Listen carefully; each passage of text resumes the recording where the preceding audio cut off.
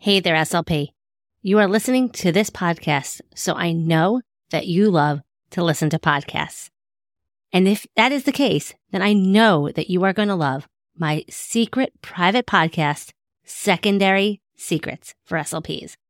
It's 6 short episodes that will have you walking away feeling refreshed and inspired and ready to take on those challenging secondary speech students. So if you work with grades 4 through 12 and are in a planning rut or wanting some fresh new ideas to keep your students motivated, make sure you head to speechtimefun.com/secondary secrets. You are not going to find this podcast in your iTunes podcast search browser. You can only get access by going to that link. So head to it now. It is 6 short episodes that you can listen to it in under an hour, like totally Netflix binge worthy. I made this just for you, and I know you are going to love it. SLPs have been telling me already that it has changed their way for working with their older speech students. So head on over, again, to speechtimefun.com/secondary secrets, or use the link in the show notes, and I can't wait to hear what you think. Now let's head on to this week's episode of SLP Coffee Talk.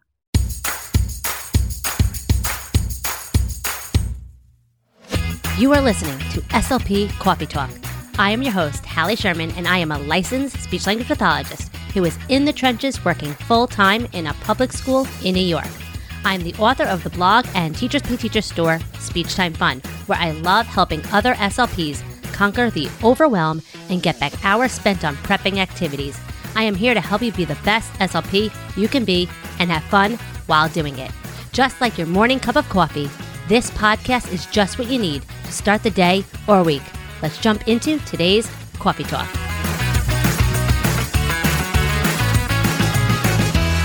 Hey, and welcome to another episode of SLP Coffee Talk. Here we have another week of the jolt of inspiration you need to get your SLP going this Monday morning or whenever you are listening to this episode. I'm excited to have on the show Jordan Carroll. Jordan, will you share a little bit about who you are and about your SLP journey up until now? Yes. Okay. First of all, thank you so much for having me. Very excited to be here. This is my first podcast, so, this is a big deal. I'm from Southern California, and I grew up there. I always knew I wanted to be an SLP because both my parents are special educators. So I knew I wanted to work with kids. I didn't want to be a teacher, and this was perfect. This is a great path for me. I've also just always been into language communication, and so it's just this was it. So I went to undergrad in Southern California to University of Redlands, which is what I talk about a lot because it was kind of like an adverse experience, a lot of uncomfortable situations, but a lot of good situations too. A lot of good came from it. Then made my journey to Howard, which is an HBCU, historically Black college or university. So that was an amazing experience, very life-changing coming from University of Redlands and then going to Howard. That's where I feel like I grew into the SLP I am today. And now I'm here. I'm based in Washington, D.C., school-based. I work with pre-K3 all the way to seniors in high school. So a lot of diversity in age and culture and race and et cetera in the District of Columbia. So definitely a great setting for me. That's awesome. Do you have a favorite age group or goal to work on? That's a good question. My favorite age group is probably, I really like going into being an SLP, I really thought it was going to be early intervention, preschool, early elementary, which I still love. But last year was my first year working with middle schoolers, and that was crazy. It was so great for me. It was the perfect age range where you can be yourself and talk about current events, but they're still children, because I work with high schoolers too. And when I'm with high schoolers, I feel like I'm talking to adults at that point. We're very similar in age. I'm pretty young. And so it's just it's relatable. But middle schoolers, I feel like that was it for me. That was great. And you have to be creative, but not as creative as you have to be with the elementary school or the really young kids. But what I do like about the younger kids is that it's play-based most of the time, and I can have fun with kids at any time, any age. So really just being able to play with them and then still work on goals, that's really fun for me too. But my favorite goal to work on, I don't know. I don't know if I have a favorite goal. I really like making treatment functional. So anything that I can turn into like functional education, which is why I really like the middle schoolers too, because they're just like, they need a lot of information. I'm just there to give it to them, especially being able to like work on goals at the same time. So yeah, I think that would be my answer. I mean, I love working with the older ones. I love being able to have that real conversation, yet they're still like moldable. Like Exactly. you can still bribe them. You can still trick them a little bit. Exactly. But you can feel like you're not dealing with like some gross bodily stuff. I don't know.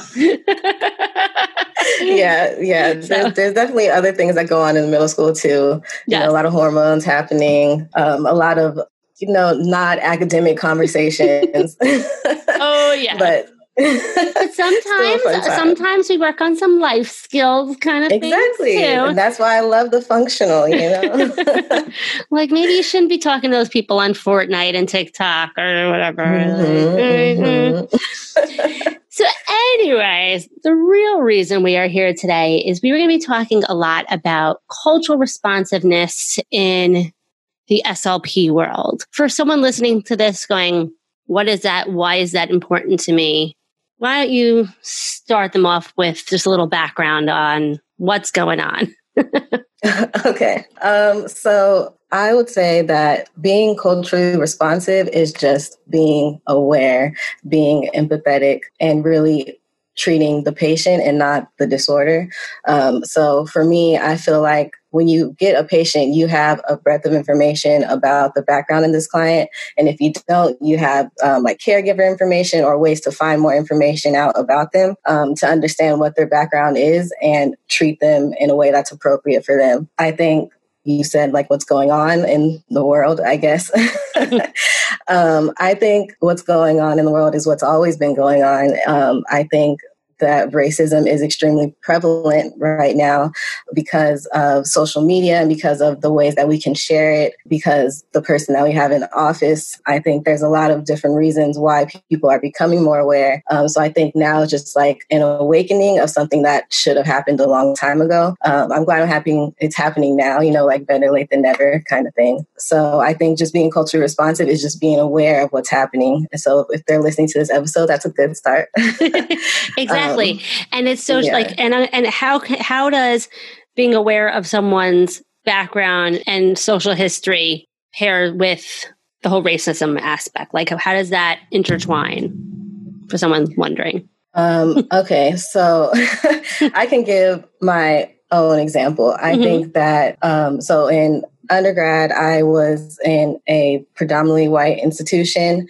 I think by the time I was a senior, I was definitely the only Black person in the communicative disorders program. And it was apparent how differently I was treated by the students, by my peers, and by faculty, by my professors. So I think racism comes into play because a lot of the things that were told to me were very stereotypical. So like they would say things about the way I dressed, like I had to be way more professional than anybody else when I came into the clinic. Or they would say something about my hair and tell me that my natural hair was unprofessional several times and that I should wear it in a bun and that I can't come to the clinic that way. Or they would say that I wouldn't get into a graduate program. So I can give a short story about that. I remember my senior year, I was sitting in my supervisor's office, my advisor's office. I had just taken the GRE.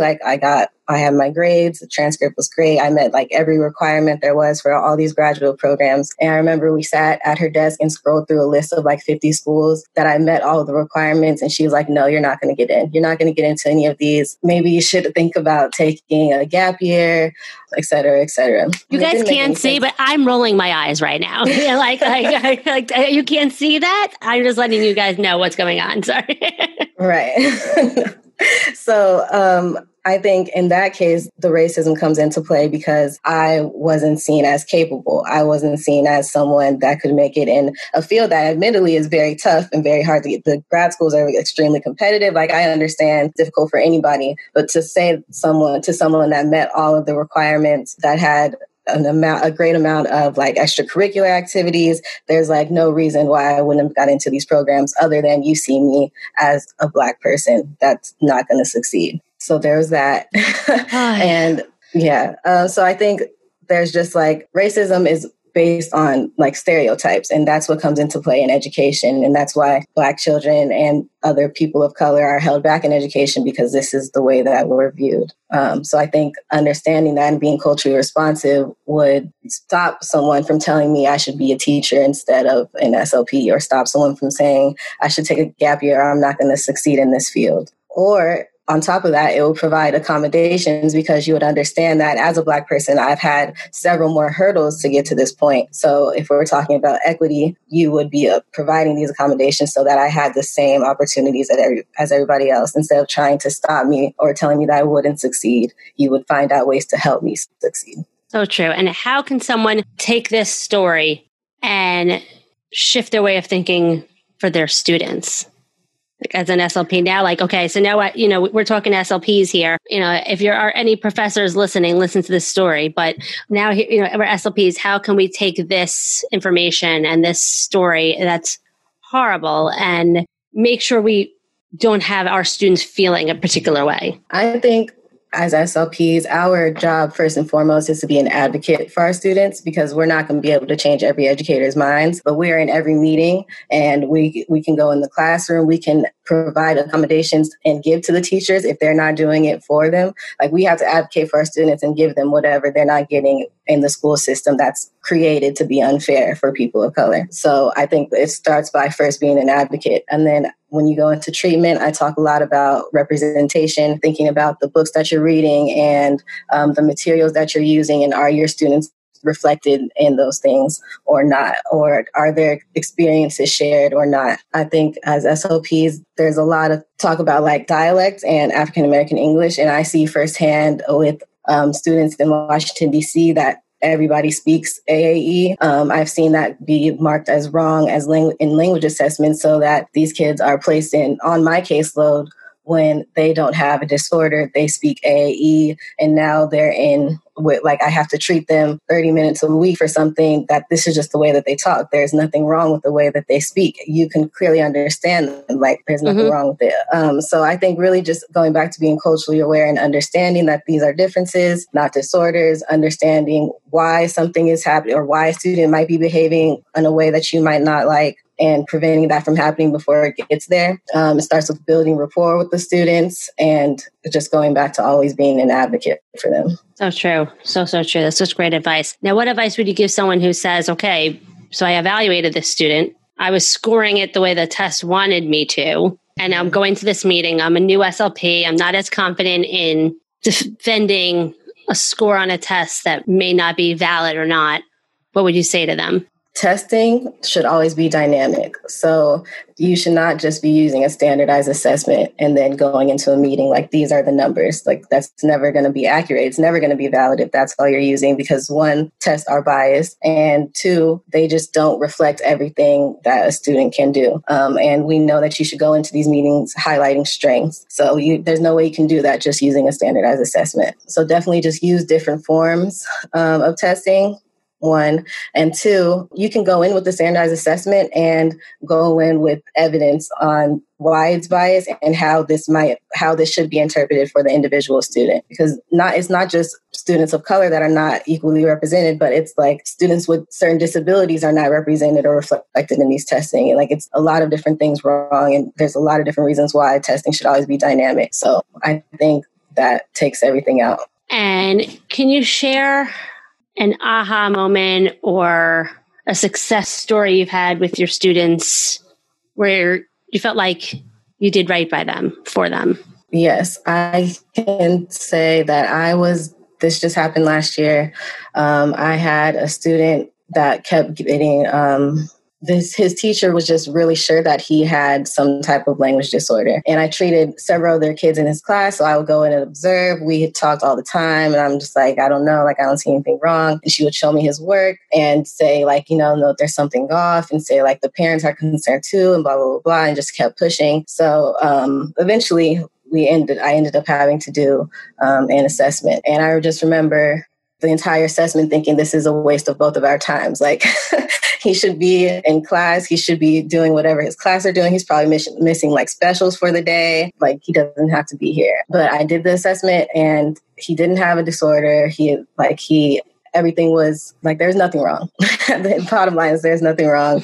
I think he did have like some behavior concerns, but it had everything to do with the way that the classroom was ran and nothing to do with the student. And so that was really frustrating because like I said, I'm in the classroom all the time and I can see that that's what the problem is. And she's like really like pressing the parents and making them even like so concerned. So I just remember going into the meeting and being able to tell them that your kid is like, he's great. He's actually, I told them like a list of all these strengths and how that's going to do great for him in the classroom. And I gave the teacher like just some resources and just hopefully some ways that she can help him in the classroom. Because like I said, the concern is really behavior. It's not language or speech. And I just remember seeing the relief on the parents' faces when they said they found out that there was like everything was okay with their son. I just remember them like thanking me profusely and just saying how relieved they were. And they just like thought they were going to have to pay for all these things that they couldn't afford because their kid was behind and all these other things. And I just felt so bad because I knew that the teacher is the one that like placed all this fear on them. And so it just felt good to like literally see that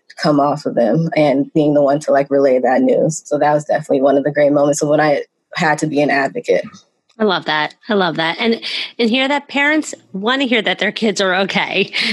Like we're always like in fear, like they're going to be so mad at me that I can't take them. Like, no, they are happy that things are okay. Exactly. So thank you for sharing that. Can you share like your favorite resources, materials, books, and things to use to make sure you are culturally responsive in your therapy room? Yes, I like to do a lot of literacy-based therapy. So I use a lot of books that reflect different people in different places of the world. I honestly don't know any off the top of my head, but I can. I actually just made a post about a list like 10 people that review like diverse children's books or sell diverse children's books. So if there's any way that we can like share that on here or something. Yeah, we'll definitely put it in the show notes. We'll put a link to your Instagram post in the show notes, and not to worry, guys. That would be great because there are some great resources there. So I like to do that. And other than that, I like to use their real lives in therapy. So I like to find out what their interests are. I like to find out about their family, and I like to find out about what they like to do outside of school and somehow find a way to use that in the session. And I think like our job is carryover. So that's what makes it more functional. That's what makes them buy into it more. And that's literally the best way to be culturally responsive is when you're using their own, like their personal items, their personal things, their culture, their family. That's my two favorite things to do. For like digital things, I've been using Ultimate SLP and Digital SLP. I think those are the two. And last year I used SLP Toolkit, which is great for like organization. And I recommend that a lot too. Great. Thank you so much. Now, do you find people probably are asking this or thinking this? So when you were trying to get to know your students, do you do anything fancy to get to know them, or did you just have a conversation? Definitely. I don't try to do anything fancy. I think children are great at reading when we come off as fake. Mm-hmm. And I don't think adults really realize that, but like the kids know when you're acting. They know when it's not genuine. So just start with the conversation.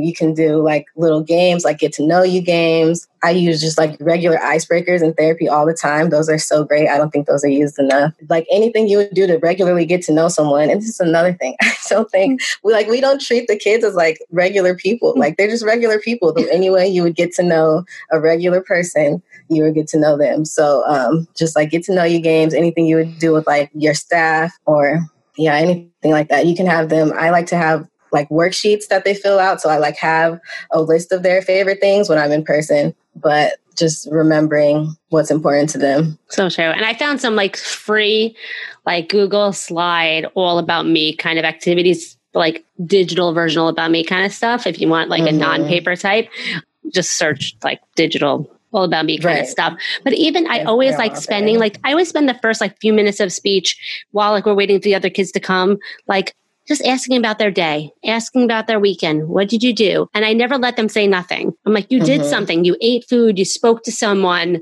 You know, like, what did you watch? What did you watch? Like, exactly. What game did you play? Who'd you call? Who'd you text? Like, what did you see at the like something you did? You didn't. What did you get at the grocery store? Exactly. I'm the person, like, I will stand in front of the wall, be like, you didn't stare at the wall the whole time. Like, I don't think you did that. So you did something. Like, you're here today. So you ate, like, you got dressed this morning, like, whatever. And I always like to just having that rapport where they feel like they can share something will give you that bit of information, a little bit more about their life and a little bit more intel to use for other future sessions. Yeah, like, exactly. And I think also what's really helpful is you have to share yourself. I talk about this a lot too, is like, you can't teach kids to do something that you're not doing. Like, you can't teach them to be emotionally intelligent if you're not expressing your emotions and telling them like how you got through that and the process of that happening. Like, how are they supposed to know? I think we have to share like how we're feeling, or share about our day, or share about what we did on the weekend if we expect them to do the same. So true. And like, I like to use a lot of like the growth mindset kind of concepts with my students. And I like teaching them that I have things that I struggle with too. Like, and I always use like, to get their, attention. I'm like, I'm really bad at soccer. And they're like, I'm really good. I'm like, well, you're going to have to teach me. Like, and I teach them that like, we all have different strengths and weaknesses. And I like to show them how I've overcome some things just to make me more real. Like, they know that I have 2 kids. I like to share a little bit more about me. We're not a teacher. We're therapists. Like, we want them to feel comfortable with us. So they have to feel comfortable. Like, you can't make progress if there's no comfortability. It doesn't, or maybe you can, but it's not going to be in the same as it would if they're excited to come see you, you have fun, and they understand that they're coming there to work and get better. Like, that all starts from the beginning. Are there any tips or advice for someone who might be worried that they're not being culturally responsive enough? Like, what advice would you give them if they're like listening to this going, what should I do? Right. There's a lot of good books. I like to read a lot. So there's a lot of good books out there. I think one that's really popular is How to Be an Anti-Racist. There's another good book that's like a classic for educators called, I think, Why Are All the Black Kids Sitting Together? Why Are All the Black Kids Sitting Together in the Cafeteria? That's a really good one too. There's like a lot of, just on social media, especially now, since like social distancing and everybody being in quarantine and still like all the police brutality happening. There's a lot of accounts that are dedicated to teaching about being culturally responsive. I definitely share a lot of information on mine. I think what's also really important is finding people in real life that you can trust and ask them, like, if you're doing something wrong, or like just finding people that can be a resource when it comes to those type of questions, because you can't do this on your own kind of thing. Especially if you come from like a place of privilege, there's no way that you can make this like transition to being culturally responsive on your own. I also made a like self-reflection journal. That's a good place to start, whether to reflect on if you're being culturally responsive or not, and where your privilege is. And it's just like a good foundation. Well, thank you. That is awesome. And I love that you've been sharing all this on social media and all the different social media accounts that have really blossomed during this time, because it's really helped SLPs in general be the best LPs we can be. And that's our ultimate goal. So we are so grateful of everyone that's come out to share their knowledge, share their journeys, and be just so open with everything going on, and being really a great support and so a resource. So thank you. Right, definitely. Thank you. I really hope to be. So where can everyone learn more about you, find you, all that fun stuff? On my Instagram, it's at JRC_the SLP.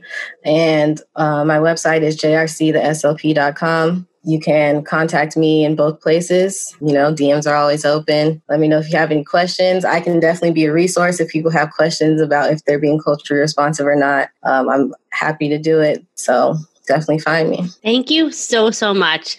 I hope everyone is feeling a little bit inspired, motivated, and just ready to take on the day. And again, be the best SLP you can be. You got this. Thank you so much, Jordan, for coming on the show. I really loved having you here and talking all about cultural responsiveness and hearing about your journey. And until next week, everyone, stay out of trouble. Are you tired of spending hours prepping and planning and not feeling totally confident after all of that? make sure you check out my free webinar, How to Plan with Ease and Confidence Without Burning Yourself Out. Check it out today at speechtimefun.com/webinar.